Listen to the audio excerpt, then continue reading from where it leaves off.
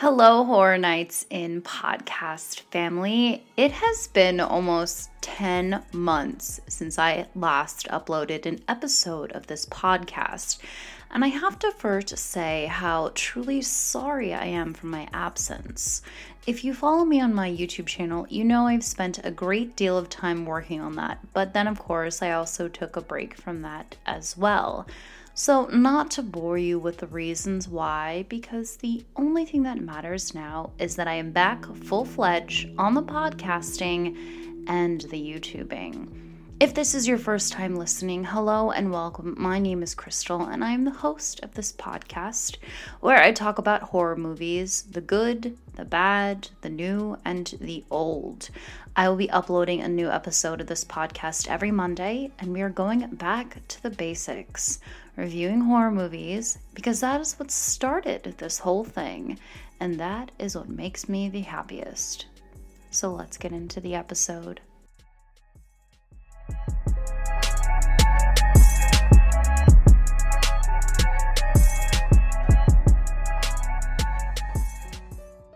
It is almost the most wonderful time of the year, you guys. So I decided for the month of October, I am going to be exploring some of my favorite classic, iconic horror films.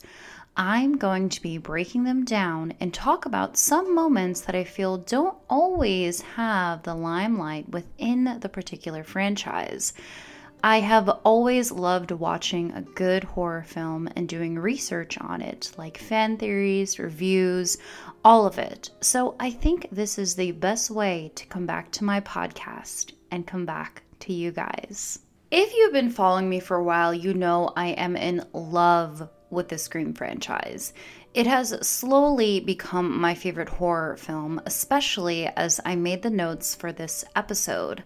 I have cosplayed as Sydney a few times, and it's so fun to embody such a badass final girl, my favorite final girl. The cosplay photos are on my Instagram if you want to check them out. Alright, so let's go back to the beginning. Do you guys remember the Gainesville Ripper? Daniel Harold Rowling was an American serial killer who murdered 5 students in Gainesville, Florida over 4 days in late August of 1990. Once he was apprehended and confessed to killing 8 people, he was sentenced to death in 1994. He was then executed by lethal injection in 2006. This was one of the inspirations for what we know now as the Scream films. Then, of course, we have Kevin Williamson and his passion for horror films like the 1978 Halloween. Williamson is, of course, an American screenwriter, director, and producer, and on March 9th, 1994, he watched an episode of Turning Point, and the subject was on Daniel Rowling, aka the Gainesville Ripper. So the first part of the Scream franchise I have always loved figuring out is who killed who, especially in the first film, and with that we have to start with Maureen Prescott, who is, in my opinion, and probably close to fact, the catalyst of the first 3 films. We know from the films that Maureen spent most of her life in Woodsboro, except for her 2 secret years in the early 70s. And of course, we all know about the infamous Milton parties, which ended up with Maureen becoming pregnant and giving birth to her son, Roman, who she put up for adoption. Years later, Roman, wanting to seek out his mother, was met with disdain, and she shut the door in his face. Roman, seeking revenge on his mother, sought out Billy Loomis and shows him the stalking footage and definitely grooms Billy into seeking his own revenge because his father cheated on his mother with Maureen. Then, of course, Billy groomed his best friend Stu Macher to help him kill Maureen and then frame her lover, Cotton Weary. So, Let's take it back to the first film in the franchise, which brings us to Casey Becker. She is a high school student and the ex-girlfriend of Stu Macher, and she gets the iconic phone call from the killer, but she was ultimately killed by Stu, and this was confirmed by Williamson himself. Her phone calls were actually from Billy Loomis, which was also confirmed by Williamson. So next we have Steve Orth, who is Casey's current boyfriend, who is killed by Stu, which is interesting because I don't think we ever got a reason as to why Casey and Stu broke up, but considering it's high school, it might have been high drama and teenage feelings, and maybe Stu wanted to get back at Casey for having a new football boyfriend. So he was the one who killed Steve. Just something to think about. Next, we have Principal Hambry's murder. So for me, this murder feels a little strange considering most of the murders were of high school students. As I was doing my notes, I realized the reasoning behind this was because there was 30 pages of script without a murder, so Williamson added in the death of the high school principal. I also have a theory that the reason they killed off the principal was to throw off the audience as to who and why these murders were happening. We also have to theorize that Billy killed the principal because Stu was busy inviting guests to his party that night, and we aren't sure where Billy is during the murder. Then, of course, the principal's death was used as a ruse to get rid of the partiers. Next, we have Tatum Riley's murder. So Tatum is Sidney Prescott's best friend and, of course, the current girlfriend of Stu and the sister of Deputy Dewey Riley. Tatum tries to protect her friend from the media attention since the killings occurred on the anniversary of her mother's murder. So Tatum's murder is probably the most controversial debate of the Scream series, but it is strongly believed that Billy killed her while Stu was hosting the party. If Stu would have left his party, people might have noticed his absence, so Billy was able to fly under the radar. He then appears moments later after her death and gave Stu a look and punching his arm, possibly to signal that Tatum is dead. And it is also believed that Stu was the one who locked the door behind Tatum, which he could have done easily and then blended right back into the party. I actually have an interesting little theory, and it goes like this. So Stu decided to kill his ex-girlfriend, but not kill his current girlfriend, Tatum. Could have been just part of the plan, but what if Stu had stronger feelings for Casey versus Tatum? Maybe just some teenage romance gone wrong, but also something interesting to think about. Okay, so in Scream 2, being a huge Buffy Summers fan, and of course Sarah Michelle Gellar, I loved the character of Cece Cooper. She was a student at Windsor College, and she was a classmate of Randy Meeks and, of course, Mickey Altieri in their film theory class. She was a target for two reasons. First, because her name resembled Casey Becker, and her opinion during the film theory class discussion, which was opposite of what Mickey's views were, and she sided with Randy, who we know, of course, from the first film. So Cece's stance was that life didn't imitate art, which was the opposite standpoint of Mickey's. And then after class, Cece attended the press conference concerning the recent murders of Maureen Evans and Phil Stevens. So because Scream, the first one, is definitely my favorite of them. There are a ton of little details within the film that many Scream fans might not have noticed, or, you might have. Some of my favorites definitely have to be the cover of Don't Fear the Reaper, which plays when we first meet Billy when he crawls through Sidney's window. This, of course, is a hint to us that Billy is the Reaper, and this song is a reference to the 1978 Halloween film when this song plays in the car when Laurie Strode and Annie Brackett are on their way to babysit. Also in the first Scream film, there is the infamous quiet creak in Sidney's closet several hours before she is attacked. When she gets home from school and she is bombarded with news reports about her mother, she walks around her house and hears the creak, but shrugs it off. We are also introduced to the rules of surviving a horror movie from Randy Meeks. And it goes a little like no sex, no drinking, no drugs, and of course, never say, "I'll be right back." Scream was able to spawn more cult classics like I Know What You Did Last Summer, The Faculty, and Urban Legend. The film was also extremely meta, as I mentioned, because more than a handful of times the characters call themselves out. Only a few minutes into the film, Drew Barrymore mentions Nightmare on Elm Street as her favorite horror movie, which we know, of course, was directed by Mr. Craven. So for it to be in the same universe as Scream doesn't make sense, but that's why it's brilliant. Also, we cannot forget about the supporting cast during the film, like the cheerleader in the bathroom who delivers her lines and performance so well, and of course the extra in the video store after Randy flips out. Okay, so Scream 2, not my favorite in the series. I know I touched on this one a little bit ago with CC, so this is just a continuation.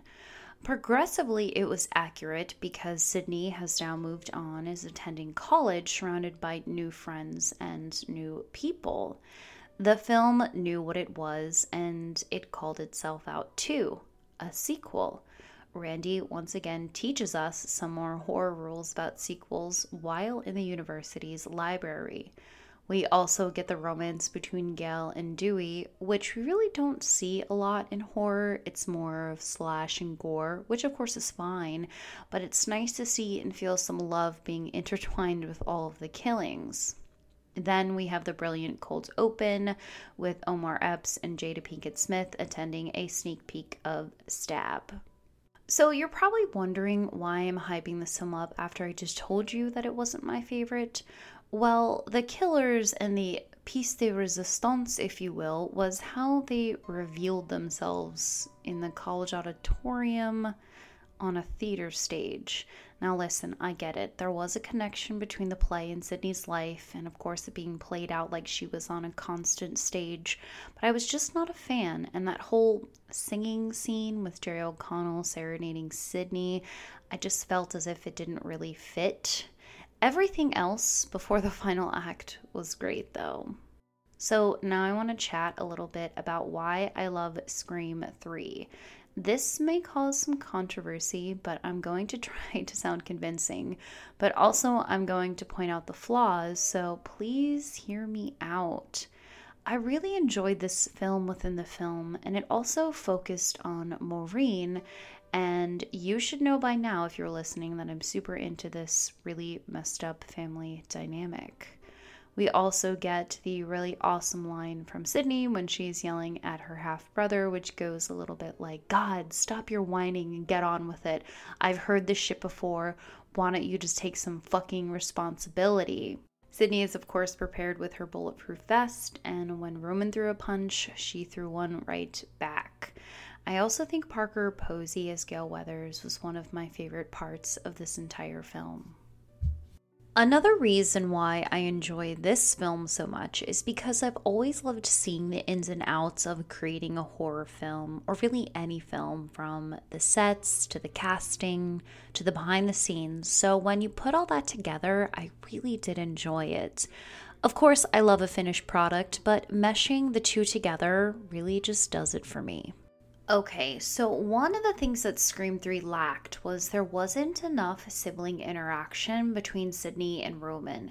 Considering Roman was stalking Sydney's mother and his mother, we have to assume Roman was also, in a sense, stalking Sydney as well. So why don't we see more of them? Even a scene where Roman has his first real face to face with Sydney before he reveals himself as the killer, and seeing his reaction might have helped the audience connect more and have more of a feeling. And why would Sydney immediately just believe that Roman is her half brother? I feel like there just needed to be a little bit more convincing. There's definitely some plot holes as well, and some cheesy lines, and not so great casting, but I really won't apologize for liking this film. The only thing I'm going to say about Scream 4 right now is that no way can you convince me that Jill was a good Ghostface. And yes, of course, I enjoyed Kirby just like everybody else and her knowledge of all things horror. But that's really all I want to say about Scream 4 right now. If you want, I can do a more in-depth on Scream 4 and why I didn't really enjoy it. So let me know. All right, so in 2015, we got a new TV series simply called Scream. That, of course, was an inspiration of the original Scream. I did watch the first season, and I actually really enjoyed it. The first two seasons were situated in the fictional town of Lakewood, where a string of murders take place. At the center of these murders was Emma Duval, a teenage girl who was somehow tied to the town's dark past. And as I was doing my research, it seems that the series fell into the dreaded third season, as it did with its predecessor, Scream 3.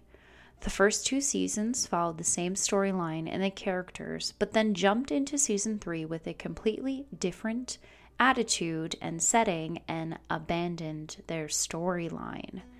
As horror fans, we love the nostalgia of horror films, and especially for me, it's Scream. I have said this before, and I have fallen asleep watching the first Scream, so when they decided to reboot it into a series, I was intrigued. I will admit it did take me a while to get into the series, and I had started and restarted it a few times, but finally finished it, and of course it played out exactly as I thought. Also, I wanted to put this in here because it dropped as I'm working on this episode. So apparently now you can rent the original Scream house on Airbnb. And it reads, "Do you like scary movies? Stay at the Scream house." And it has one bedroom, one air mattress, and one bathroom with the entire house to yourself. So they are playing this up as it being from Dewey's perspective, and it says, "As the local sheriff, it's my duty to be your host to keep everything under control for your stay at the Scream house. What could possibly go wrong? In honor of Scream's 25th anniversary and the upcoming 2022 film, face your fears and stay the night where Ghostface terrors begin." And then it goes on to describe the space, and it says, "Step back in time circa 1996, where you'll be instantly transported to the town of Woodsboro and all the mischance that surrounds it. You and up to 3 guests can stay the night if you think you can handle it. Ghostface has returned to terrorize our town, so we'll need to be careful to avoid any encounters. We all know he loves to make an entrance."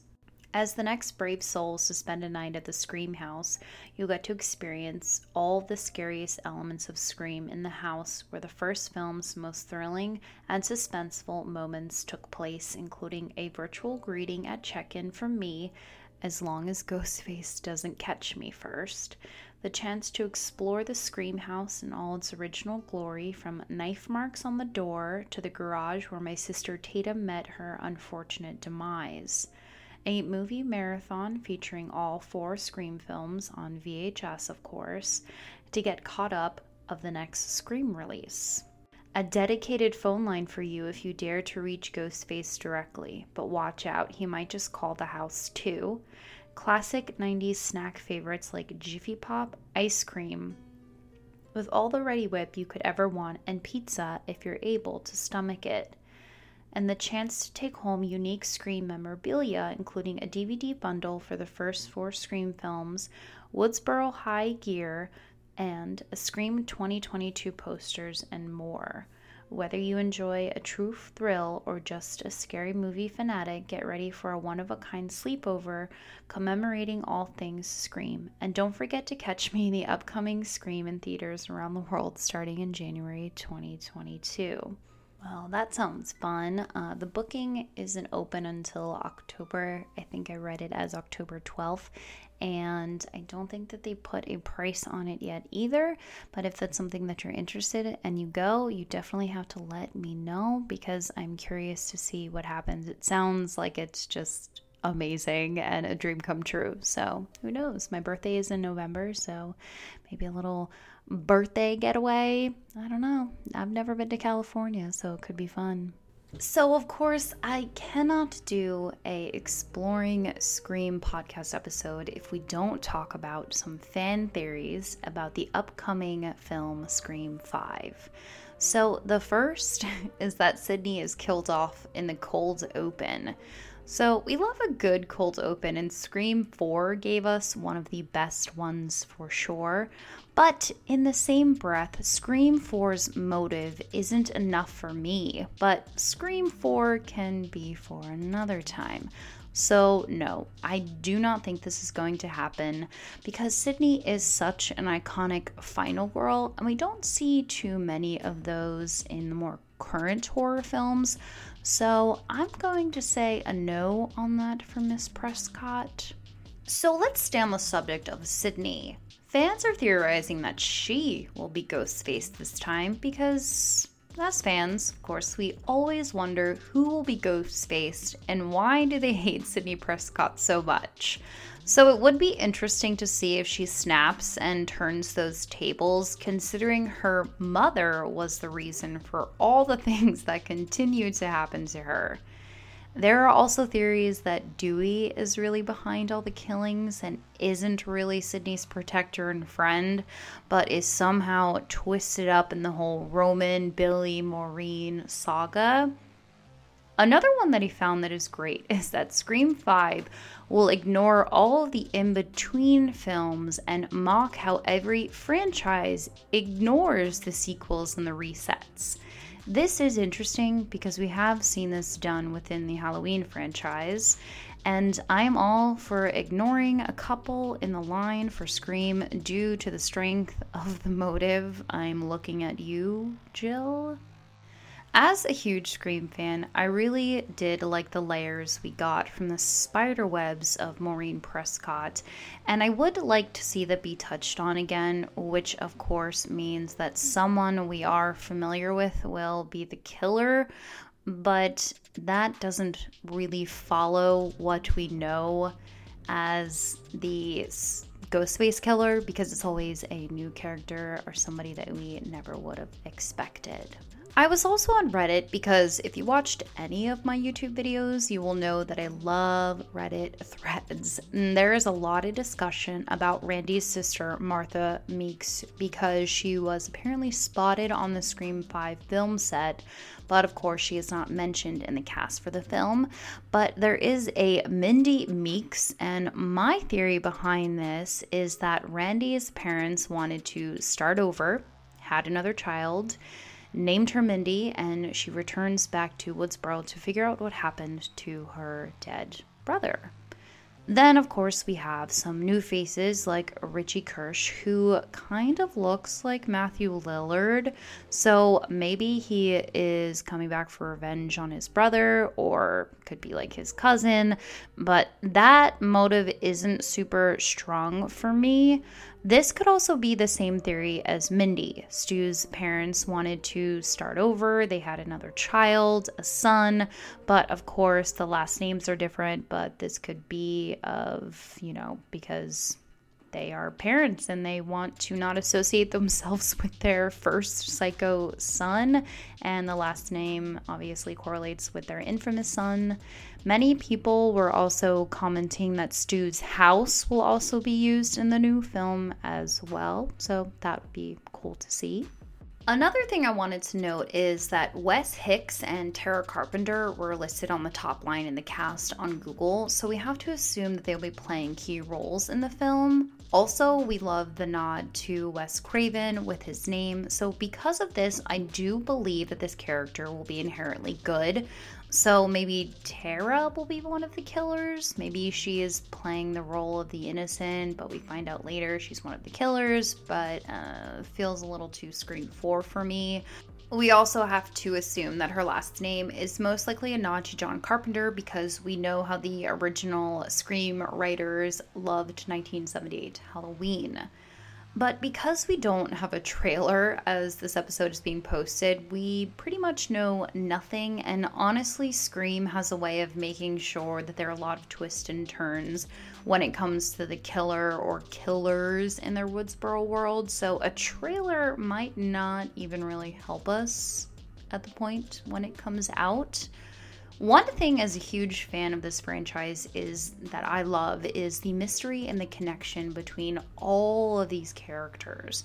We love a good mystery and a whodunit and trying to figure out who it is and why they want to do it. We really love theorizing too, which is why I wanted this episode to be my first one back, because we will get a new film soon on January 14th, and it will be simply titled Scream. The synopsis of the film is also extremely vague. A young woman who returns to her old hometown only to encounter horrific murder cases connecting to a notorious mass serial killer. So this could pertain to Sydney, could be Tara, could be Mindy, or even Deputy Judy and her lemon bars. We just don't know. Also, I'm curious to hear what your predictions might be for the upcoming new Scream film, so please let me know. And at this point, I've been talking for almost half an hour, so you're probably sick of hearing my voice, so I'm going to end this podcast episode right here. Thank you guys for listening, and stay tuned for my next podcast episode of Horror Nights In. New episodes drop every single Monday, and thank you so much for being here. Also, stay tuned for my new podcast segment called Whisper Down the Alley, where every Friday night in October, starting this week, I share spooky stories to get you in the mood for all things scary, unnerving, and Halloweeny. And remember to stay safe and stay spooky. Also, you can follow me on all my social media if you want to. I'll talk to you guys soon. Bye.